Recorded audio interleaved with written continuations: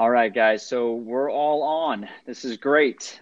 This is kind of a special and first try of a three-way conversation on the Marketing Automation podcast. So hopefully it sounds good and we can continue doing this stuff.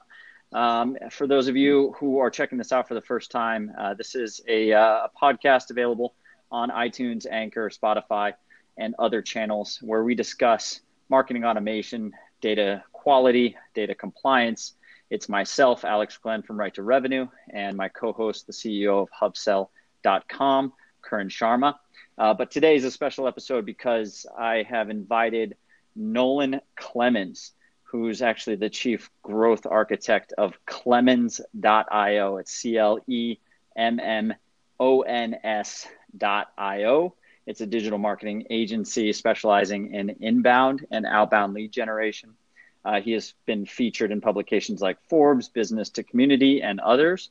I personally know Nolan from a Facebook group where we are both kind of posting, and I specifically reached out to Nolan after a post that he put in the group recently, and I'll show it on screen here, that was particularly valuable. So I wanted to reach out and have this recording. So thank you for joining us, Nolan. How did I do on the intro? All good? Awesome. Yeah. I mean, I started 5 or 6 years ago. I ran my first cold email campaign. And it's probably the first successful marketing campaign I ever did using an old tool called Sales Beach that I was beta testing. And then from there, I've gradually expanded, now doing that as a service for clients.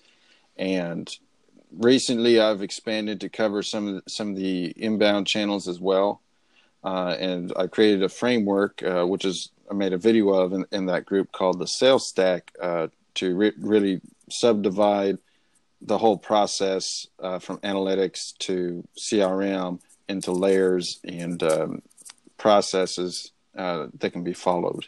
And we'll go over some of those today. Yeah, and I'm showing your infographic here. It's super valuable, so we'll make sure to post a link there so everyone can check it out. Today, we wanted to discuss something all three of us have a different level of experience in. We approach it all seemingly in the same way, and the topic is lead nurturing. The specific question that we're going to post this answer to is on Quora. Under what are some good lead nurturing strategies and proven tools. So we collaborated on this document. We all had a say in what's written. So it's a mutual effort here, and we all recommend different ways to approach it as well as some specific tools. So the first thing we want to do is set up this into steps. Like we always do, we provide actionable value in all of these podcasts and all of these Quora answers that we record, Karan and I. So we'd like to do steps, if at all possible, to make sure that whoever's listening or reading can follow along and actually execute these things on their own. So the first thing we want to do is if you are setting up a lead nurturing system, a lead nurturing process, and using the tools involved, the first thing you want to do is define your audience. So we talk about a couple different personas, if you will, or use cases in this. I'll mention one that I'm involved in as we speak, but this persona is, let's just say you're the head of marketing or the head of sales or the owner, founder, CEO of a SaaS company, and you need to break into a new market, right? So you can choose a software which your users would be, your users use, and they would be an ideal target audience for you. So this is, again, just a example use case. So there are tools like SimilarTech, Datanyze, Sales Navigator that have tech filters, and they actually comb through sites and look for tags on the site and actual snippets on the site that represent different tools, and you can actually find those sites and enrich that data, who the site owner is, grab their email address, grab their LinkedIn profile, etc. We'll go into detail on how that works, but that's audience one. So Nolan, why don't you talk about an audience that you have some experience with recently?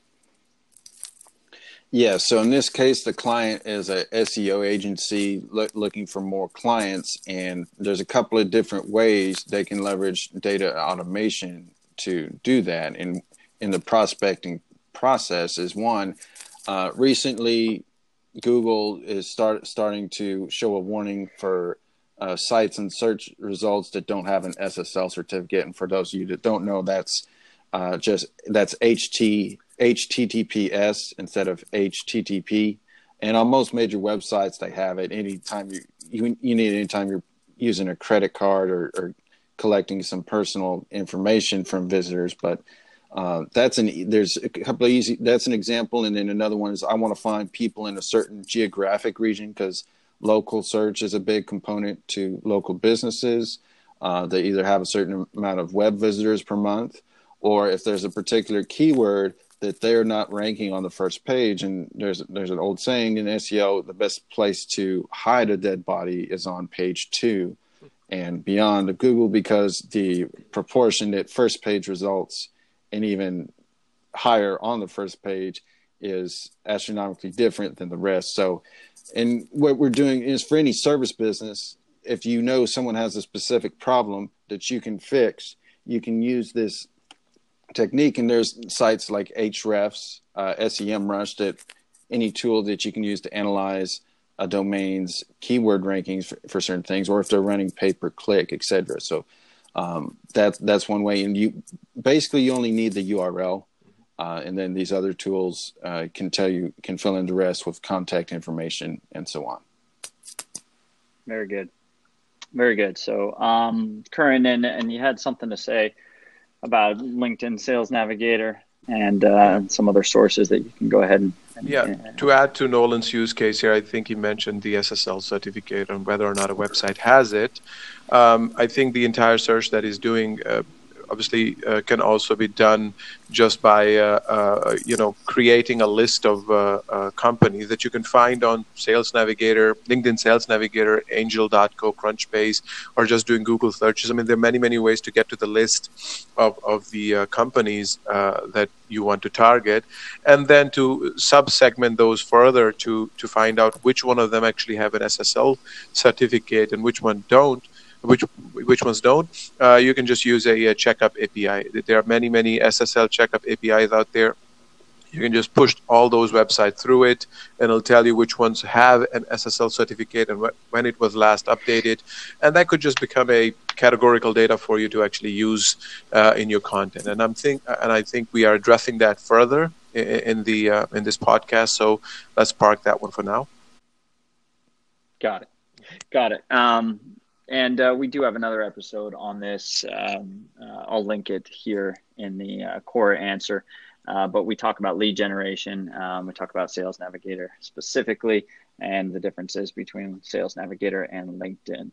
So definitely check that episode out if you have time. So that's great. So now that you've gone through step 1 and you've kind of defined your audience and where you're going to gather that audience, what you're going to use to actually pick out that audience from the World Wide Web, then the next step is to enrich and begin actually gathering that audience. So whether you're compiling into a database or what have you, you want to go ahead and enrich. And what do we mean by enrich? We mean adding fields, essentially. So, a certain tool may give you the website name, the company name, maybe the LinkedIn profile, but you need to go ahead and grab the email address, maybe a phone number, something like that. So there's different ways to approach the enrichment process, and my co-host Karan is the expert on that through hubsell.com. They provide this effort for clients. So why don't you go ahead and touch on some of the best practices for data enrichment? Yeah, absolutely. I think this field fits really well into our wheelhouse. We've discussed this topic before in other podcasts. The goal here is really to focus on very qualitative data. And I think I'll just make a side note of going for bulk providers or actually enriching it yourself, or basically curating the data yourself. And I think we've made the point abundantly clear that bulk data is outperformed by curating data. Right. Mm-hmm. There are many reasons for that, and we can probably refer to another podcast. but once you decide to go for curated data, you have the choice between either having a trained team in your company, so an in-house team, or you can have an outsourced team of, let's say, virtual assistants somewhere in the East, or you could have a data curation provider, and that can compile a set of prospects, including any level of information that you need. Could be contact info, but could also be categorical data that allows you to segment your overall data set into smaller subsegments based on, let's say, department, seniority, tenure, gender, time in the position, age, industry, company size, so forth and so on. And then also provides you contact information, not just the conventional ones such as email address or phone number, but also provides you LinkedIn, social media, other social media URLs. So should you want to target them across different channels, you could by using a broad set of information. Once you have that, your data repository or database or the spreadsheet, whatever you have, must be cleaned. It should be validated, it should be enriched, and it should be sortable into smaller segments so that the content that you will send, and I think it's one of the later steps, can be customized. So let's say you're sending a message to 4 different people in the same company. One of them is a department head of sales, the other is marketing, the third is HR, and the fourth is, let's say, general management. You should be able to use the departmental categorical variable that allows you to send them different messages that speak to themselves, speak to them as a person, and not necessarily as an account, right? There is simply no one message that will resonate with all of your market, even in the same company. There are different needs based on account level criteria such as geographical location, industry, company size, and even more prospect level variables such as role and seniority, and that divide them on different roles in the sales cycle. You could have an economic buyer, a facilitator, an end user, a champion, an influencer, and all of them will have to be targeted with different wording, different content, different approaches, so to speak. Very good. Very good. And Nolan, you mentioned something really important here about adding the human element to the data. So why don't you go ahead and touch on that real quick? Yeah, so depending on the source of the data, there's a certain level of quality they'll have, and at some point you'll need to involve, even though through automation and a lot of these providers, they can do a lot, but at some point you need to involve a human element to that to check things, and particularly the name and company fields, especially if it's coming from LinkedIn, as people often include embellishments to their name like MBA, PMP, Esquire, etc., that you wouldn't want to use in a conversation or message to them. The other thing is the company name. So you want to have a casual company name instead of saying such and such enterprises limited. You don't want to say that in email. And even in my case, my LinkedIn and Facebook page, it's Nolan Clemens-Clemens.io. But if you use that in an email, it doesn't make sense. And it says, hey, you didn't really, it shows you didn't do any research. And especially for cold email, you want to make sure it's your first touch. Did you get things right and start things off? Because it's a bad impression is very hard to dig yourself out of. So make sure you get that done. And then another tool, I think Karen kind of mentioned it, is to make sure that emails are validated. Most tools will do this, but if you have it from a different source that you collected yourself, maybe you want to run them through. One tool is Kickbox.io, and they make sure that the email works, and they ping the email server. And depending on what type of email server it is, it'll come back as verified, maybe, or definitely not. So you want to do that to make sure you want to make sure that all the emails are right, so you don't have any bounces, because that can affect deliverability. Yeah. So, go ahead, Karen. Sorry. You had something you wanted to add. Just quickly to add to the point that Nolan just made, I mean, talking about the email servers, sure, you have catch-all servers and you have servers which don't have that setting that allow you to do automated validation, basically through a soft ping, which is called an SFTP ping. And that's one point. And the other point, of course, is the copy itself when you send a person an email and you say, this and this company incorporated and part of this group, or let's say holding and so forth, it kind of breaks this spell that you want to put them under, that this email was manually written, that this was not sent from an automated campaign. It was actually written by hand and sent by a human being. So I completely resonate the point you just made, Nolan, about making sure that the data is properly cleaned and that all of the information that is put in there appears to be handwritten. Yeah, exactly. And I will, because you were so polite and did not plug HubSell, I will plug a feature that one of the features that brought me to HubSell. But they have the ability, current software, has the ability to actually remove any of the LTD, LLC tags at the end of the company name when you're creating the dynamic text placeholder for company name. So you can use a shortened version of the company name where the software actually does remove any of those extensions there. So that's just a quick word about that. So check out hubsell.com if you have any needs around customizing the email text in a dynamic and automated fashion. But let's go into section 3. Section 3, we want to, not section 3, step 3 to this cold outreach system, this lead nurturing system that we're discussing. We want to load audiences to ad accounts as new audiences, and then we want to launch ads. And this is a very important step that too many people and companies today are not doing. And we're talking about, again, lead nurturing, not just outreach, but we want to nurture these people into customers. And what do we have to do in order to nurture them into customers is give them low fidelity, low intrusion touch points that show thought leadership, that show credibility, so that when they actually do receive that message from a salesperson or the CEO, they have some sort of a background that says, yes, I remember you. I saw that case study you did, or I saw that testimonial, or I saw that video that you posted, and I'd like to learn more. I meant to do it, but I didn't have time, so I'm glad you reached out. So it makes that first messaging system a lot more beneficial, valuable, a lot more successful. So Nolan, you have some awesome experience with this. I'll hand it off to you, but actually first, for those of you who don't know, we're going to talk about CRM retargeting.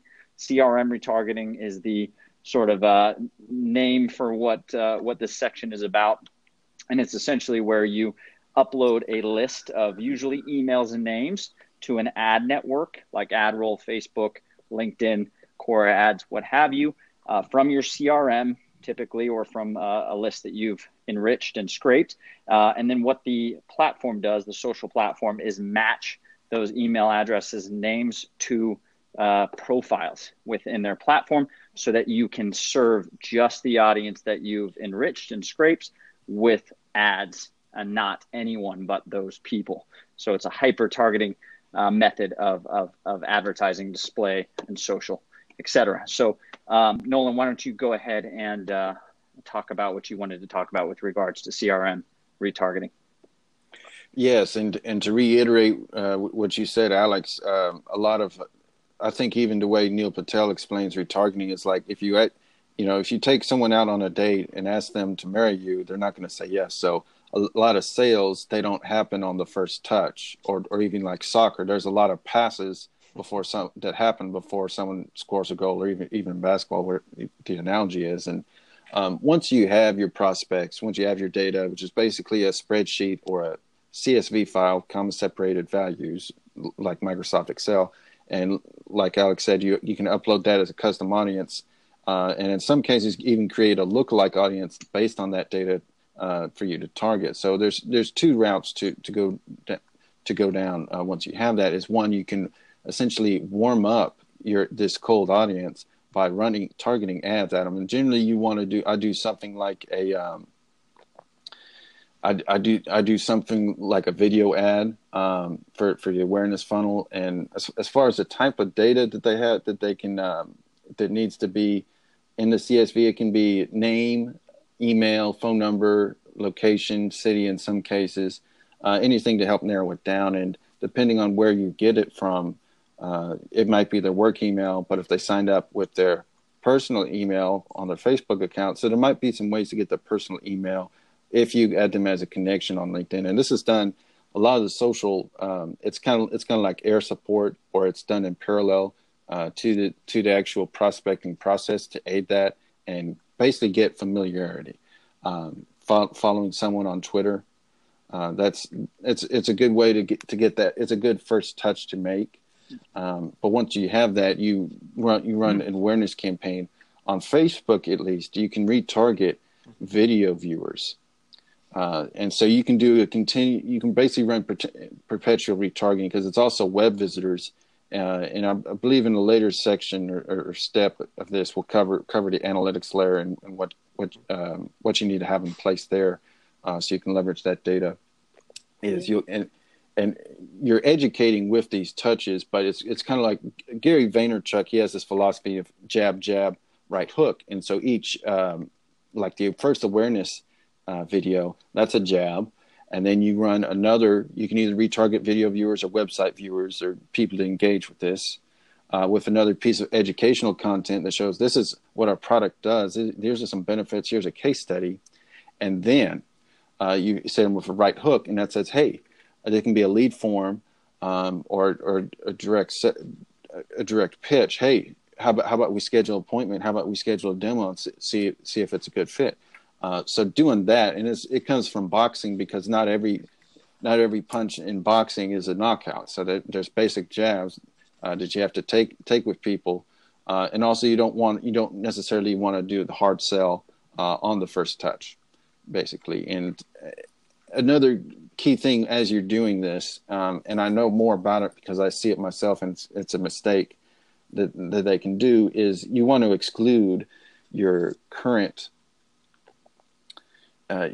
customers, or in some cases leads. If you've already had if you're nurturing them, you might want to exclude them from the retargeting audience. So you take that current customers or new leads, upload them as separate custom audiences, and then exclude them, because you don't want to waste money targeting them. B, you don't want to erode goodwill, because let's say and this even applies to email sequences.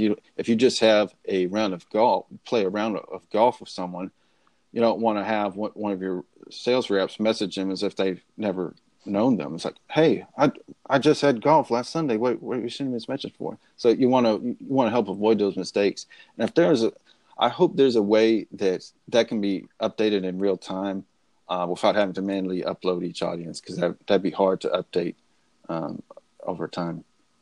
Yeah, that was really good. I mean, this is kind of the section where I think a lot of people fall flat with regards to a cold outreach sequence or an outreach sequence, penetrating a new audience, whatever. It's the step that most of the people that I talk to either do not do, and whether they know about it or not, or do not even know about it. So just to reiterate on why some of these are effective.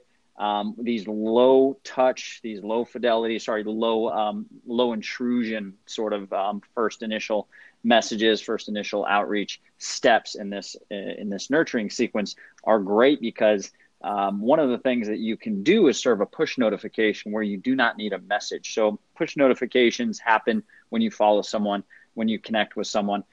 You do not need to send the message to get the message across, is the point I think we're all trying to make here. And then remember, like Nolan said, you need to nurture, quote unquote, every step of the way. So not only are we nurturing in the copy of the email sequence, where we're not asking right away, we're not forcing a demo request, a force a sale, force a call in email one. We are also taking that approach to the entire sequence, where we're sort of leading with these low intrusion touch points along the way, building the credibility before we finally ask for whatever we're going to ask for, the demo, the sale, the call, whatever it is. So take that as the kind of the mantra throughout this entire sequence, and use it in each step of the way. So Kern, did you have anything you wanted to add with regards to CRM retargeting, or should we go into step 4? I think the two of you covered it quite well. Absolutely. I just Awesome. wanted to make a point that the nurturing a lead basically involves providing them valuable and relevant content through every step. Love it. Love it. Mhm. Okay, so step 4, I'll introduce here real quick, and then I'll pass it back to you guys. But step 4, writing out your message, copy the sequence. So in this step, you're going to focus on copywriting and the mediums to which your message is going to happen. The message is that the actual copy that you're going to send into an inbox, and that inbox does not have to be email. Obviously, that is something we recommend doing as one of the final touch points. But your message could be a direct mail piece. It could be a LinkedIn message sequence. It could be something like that. So it all involves copy. So we have a couple tools there that you can look into, like Hemingway app. Lob, for those of you who don't know, is a direct mail platform, lob.com. Sales Navigator, of course, as we all know, and hubsell.com. Those are the tools that we recommend at this stage, aside from obviously the ad platforms that you're going to use, like if you're going to use a LinkedIn message or a Facebook message or a Twitter direct message. Those are on here as well. So copy, just to finalize the emphasis here, copy is the emphasis, and it will make or break your nurturing campaign. So you could have the greatest ads ever, build a ton of credibility, and just completely drop the ball with the messaging copy. So it's a very important step. And Karan, why don't you go ahead and embellish on that? Yeah, absolutely. What I want to first briefly touch is the multi-channel versus single channel here. Assuming, let's say, you follow the steps of making sure that the audience is well defined, making sure that the data that you get is high quality, it's broad, it's validated, and all of that, then you shouldn't go ahead and make the mistake of just using that data on a single channel. Let's say email or cold calling or just one particular channel. You have the data, go multi-channel, maximize the return on that data by just targeting your prospects in a very, very let's say customized way over multiple channels to basically get the max out of your data. That's the point that I want to make before I hand over to Nolan, and I think later on I'll come back with some more specific examples on what a campaign could look like. Yes. So, and for content marketing or SEO, the ideology is 10x content, and that you want as much information in there for SEO purposes and just for sharing purposes. So a lot of value. For cold email, it's the exact opposite. So the process, it's like sculpting versus painting. In painting, you're adding. In sculpting, you're removing. And that's what you have to do. In a lot of client cases, they'll send me like they were sending out a webinar campaign, and it was a pretty long email. And it's like, hey, this doesn't work. So most of the time, it's not necessarily that I'm copywriting, but I'm copy removing. So you only want what is vital to obtaining an initial response to that email. And it needs to be able to be read on a mobile device without having to scroll too much, because that's a lot of people will be reading and maybe answering on their phone. And if they are, that's good, because the beauty of mobile is that it can be instantaneous in some cases. One benefit of cold email outreach is that sometimes the only reason that they will reply is if they're genuinely interested. If they're bleeding from a neck, or if they're not interested, which is still a win from a sales development standpoint, because then you don't have to worry about investing any more efforts into that. Now, that doesn't mean that you should always cold contact someone. There's some certain subsets where you'd actually want an introduction to someone, and introductions are great. You can borrow the credibility of the mutual connection for that. And so there's a few tricks we might do in a later episode.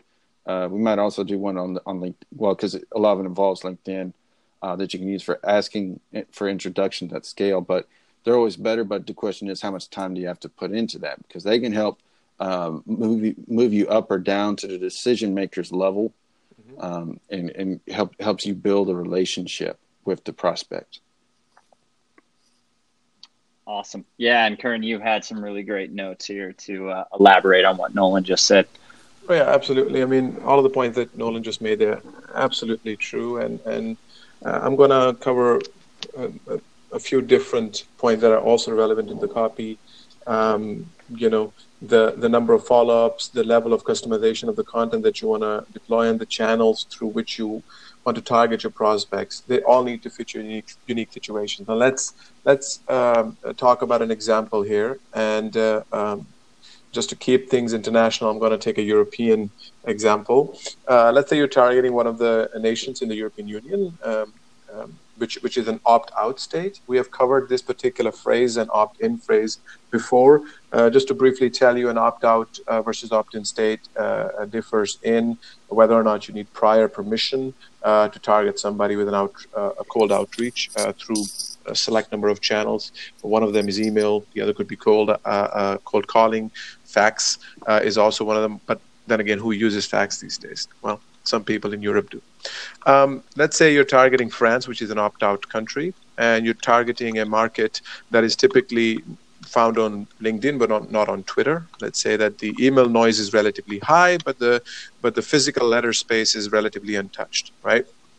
And finally, let's assume that the market is prone to responding if your message has been seen. Yeah. Now, based on all of these things that I've just said, all of these assumptions that I've made, I would create a campaign in the following way. On day one, I would visit the profile. On day two, let's say 2 to 3 days later, I'll send a connection request. A few days after, let's say 2 to 3 days after, I'll send a first email with something valuable. It could be valuable and relevant. It could be an insight, could be a source of information that is relevant for them, for their position, and so forth. After I've sent them the first email, I'll wait for a few days, let's say 4 days. I'll send them a LinkedIn message with something, that is about their content or something like that. A few days after, I'll send a follow-up message with additional information and a call to action. And finally, a few days after, I'll send a breakaway email, and this is the end of my email campaign. However, for all the people that have not been converted by this point, at this point, I'll mail them a physical letter. And these are then the 7 steps where a person converting at the previous step will not be targeted with the next step, so to speak. And typically, having a multi-channel outreach like the one that I just mentioned has a higher conversion overall than single channel campaigning. Right. Yeah, that's a very good point. I like that. So just to reiterate all of the points made, we have to start off with good data. Obviously, we want to make sure that the message is not too embellished. We want to make sure to trim the fat. Create a nice messaging sequence that focuses on what you're trying to get out of it at the right stages, at the right steps. If you are focusing on the EU, if you are prospecting in the EU, make sure you are aware of whether it's an opt-in or opt-out country, and use the right messages, the right steps accordingly. And a physical letter is a great approach for certain audiences, and certain tools will allow you to actually automate the physical letter send as well. So great points there. That moves us into step 5 of your lead nurturing sequence. This is where you actually load the sequences and click the send button. So there's various strategies, best practices here, obviously a ton of different platforms.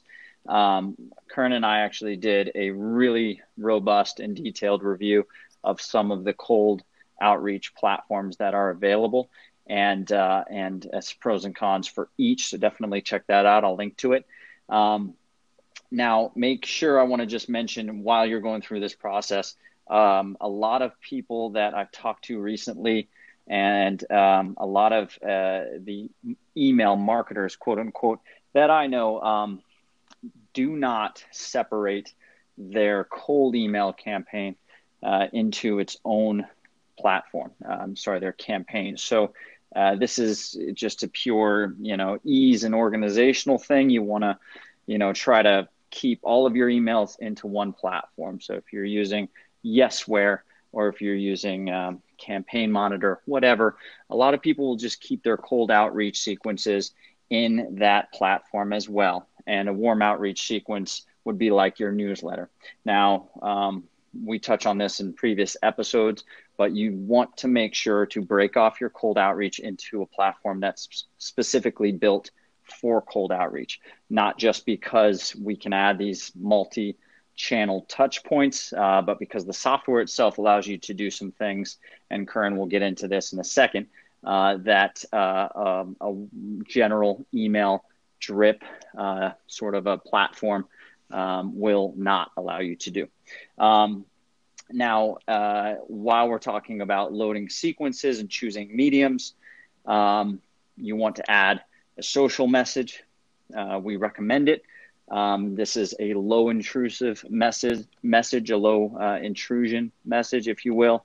It's a LinkedIn message or a Twitter DM or a Facebook message. Now, the caveat here is you must look good online. So you want to make sure that if you are doing a LinkedIn message, you can expect that person to check out your profile. So spruce up your profile. Make sure you've got some good content, some good thought leadership on your profile, recommendations, etc. if you're going to do this type of outreach before you begin. So Curran has a really good tactic, a really good recommendation, a tip. So I'll let you talk about why you send through Gmail or Outlook. Yeah, thank you. Now, I mean, you've covered this, the points about social media and everything really, really well. You mentioned something about the different tools out there that you would load your cold outreach into. And I want to differentiate the cold outreach from, just spray and pray, or let's say mail blasting kind of tactics. They are not exactly cold outreach, and cold outreach is supposed to be human-like. And done at a particular scale, which a human can do, let's say. Now, if you're using a third-party server to send your mails, I would advise against that and in favor of using your own mailbox. Now, let's say you're using Google Suite or MS Exchange or MS 365. Your outbox is going to be your email address, basically. And when you are sending a message from your regular mailbox, it will appear to be a regular message. However, if you're sending it from a third-party server, it will have certain details in the message, something in the lines of signed by and sent on behalf, but sent from. Yeah. So what that would do is first of all, tell the recipient that this was not a handwritten message. Break the spell immediately. That this was actually, targeted, relevant, valuable outreach, but rather this was part of a bulk message.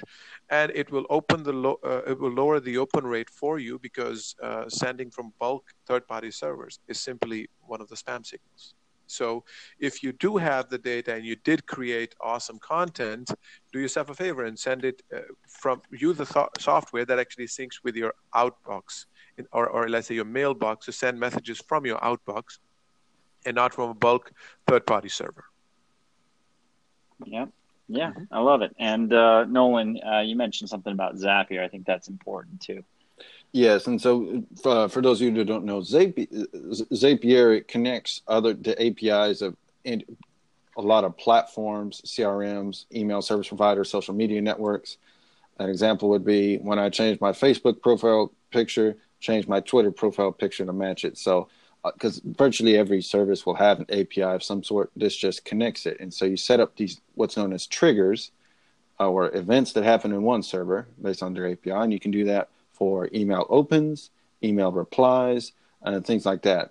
And then you can have actions. When an email is open, I get a Slack notification. Now, sometimes the way open tracking works, it'll do that 9 times. Or it may be good to know and see, depending on which service, you may be able to tell they opened on their iPhone in New York City. And you could say, hey, how was New York City? So there's some data you can use, and then also some depending on which cold email service. Some of them are trying out videos and in some cases custom images, which back to our earlier use case for SEO images, that can be useful to include a website audit or report, hey, this was what's wrong. This image is taking too long to load and will affect it. And you get a certain amount for free, but eventually you want to get the pro version of Zapier just so you're not limited to either events or how many services you can integrate and so on. Yeah, and that's without getting too technical. I think you get 100 with the free account, and Zapier is great for those use cases like you mentioned when we're talking about lead nurturing. It's really important, the timing of when these sort of touch points happen and also how you follow up with those touch points. So one of the other things that you can make sure to do is if your CRM does have this feature, it will actually send you a desktop notification, or if you have the mobile app, a push notification when someone is browsing your website. And that's important. So, as you're going through your sales routine, you want to make sure your SDRs or your sales team have sort of these notifications on, whether it's a mobile app notification or a CRM notification on desktop, so that if someone is browsing the site that's in these audiences that you're nurturing, and let's just say that person engages in an intercom chat or a drift chat on your website, you want to make sure to coach the SDR or yourself, if it's you, make sure that you take them out of the next cold email sequence if you're chatting with them live, because as far as I know, it would be very difficult. Zapier, you could probably do this, but automatically taking someone out of a campaign that exists in a cold outreach platform when they are entered into an intercom or drift chat would be a very difficult thing to do. So it's going to have to be probably for most of you a manual process, but just make sure you do that. If you've already chatted with them, don't let them see some cold email that introduces yourself when they just had a conversation with you. That would be bad. So I'll just end with that. Fern, do you have anything else to add with regards to step 5, choosing mediums, loading sequences, and sending? Just to add to the point you just made, instead of manually, if it's possible, I think you could use Zapier or Tray or IFTTT, IFTTT. All Tray is similar. Tray is a great one. Yeah, that's new, and I haven't experimented with it yet. But Tray allows you to actually add API sort of mapping systems without having to custom code and build out those API maps within your tool. But I believe Tray would be something that you would use on a product level within your tool and not as a marketer or salesperson in your system. So Zapier would probably be the recommendation there, but definitely check out Tray.io. It's a really cool tool. So without going too deep down that route, let's move on to the 6th and final step. This is when you have a sequence running. You want to do real-time analytics, and you want to do real-time iteration and testing. So again, the tools that you're going to use are probably the same. You may have an analytics tool, but you'll get really good data with regards to the necessary metrics, which would be initially probably open rates and click rates within your email platform and your CRM. So once you kind of have the A/B test set up, you'll want to monitor open rates if you're testing subject lines, obviously click rates if you're testing the body copy. I recommend picking one at a time. Do not test both subject line and body copy at the same time as a B test. If you're doing a B test, keep the subject line the same, test body copy, or change the subject line and keep the body copy the same. Monitor those results. Then you can look towards downstream metrics like your demo conversions from those campaigns or your registrations. If your campaign is pushing them to a product, obviously sales from that product, so on and so forth. So Nolan, why don't you talk real quickly about an insights tag that LinkedIn provides and what you can do with it? Yeah, so as part of there's several different pixels or analytics that you need to have on your website. And if you're not a web developer, you only need to tell your developer to install Google Tag Manager, and that contains it. And once that's on there, you can edit that directly without having to get into the website code. And that's Google Analytics, the Facebook Pixel, and the LinkedIn Insights tag. And these two, obviously, they tell you analytics, who's visiting your website, but they'll also tell you different things. And we'll go to LinkedIn. That will tell you which companies have visited your website based on the visitor's profile, as well as job titles, seniority, company size, location, industry, etc. And then there's another tool called Lead Feeder, which can also determine based on the IP address from Google Analytics data. It'll tell you which companies are viewing your site now. Sometimes it'll tell you the hotels and internet service providers, which is literally what Wi-Fi network they're using, or the schools, which could be in some cases useful, I suppose. But it also, the good thing about this is you can tell at the company level, if it does match the company, which pages they're browsing on your website and for how long and where they came from. Yep. Very cool. And I'll make sure to show the Insights tag and kind of what that looks like on the back end. Because you can definitely do some cool stuff with it. And Facebook has its own.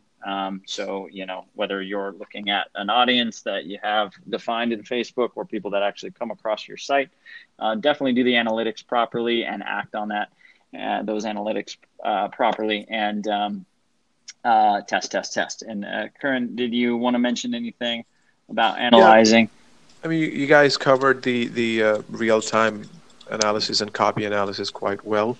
I want to talk a little bit about the analysis of data. Now, let's say you have gathered high quality data and you can subsegment it. I would say compare those subsegments with each other to find out which one of these are really the best. Now, let me give an example. Let's say you're targeting 4 different personas in a particular company. You should be able to compare those 4 personas against each other. Let's say you targeted 100 of each, and 6 of one converted while only 2 of the other converted. Let's say persona A is 6% at conversion versus the persona D, which is 2%. You know that 2 is the least valuable for you. So when the next decision comes on what data to get, and you have budget confines and so forth, you're going to prioritize persona A.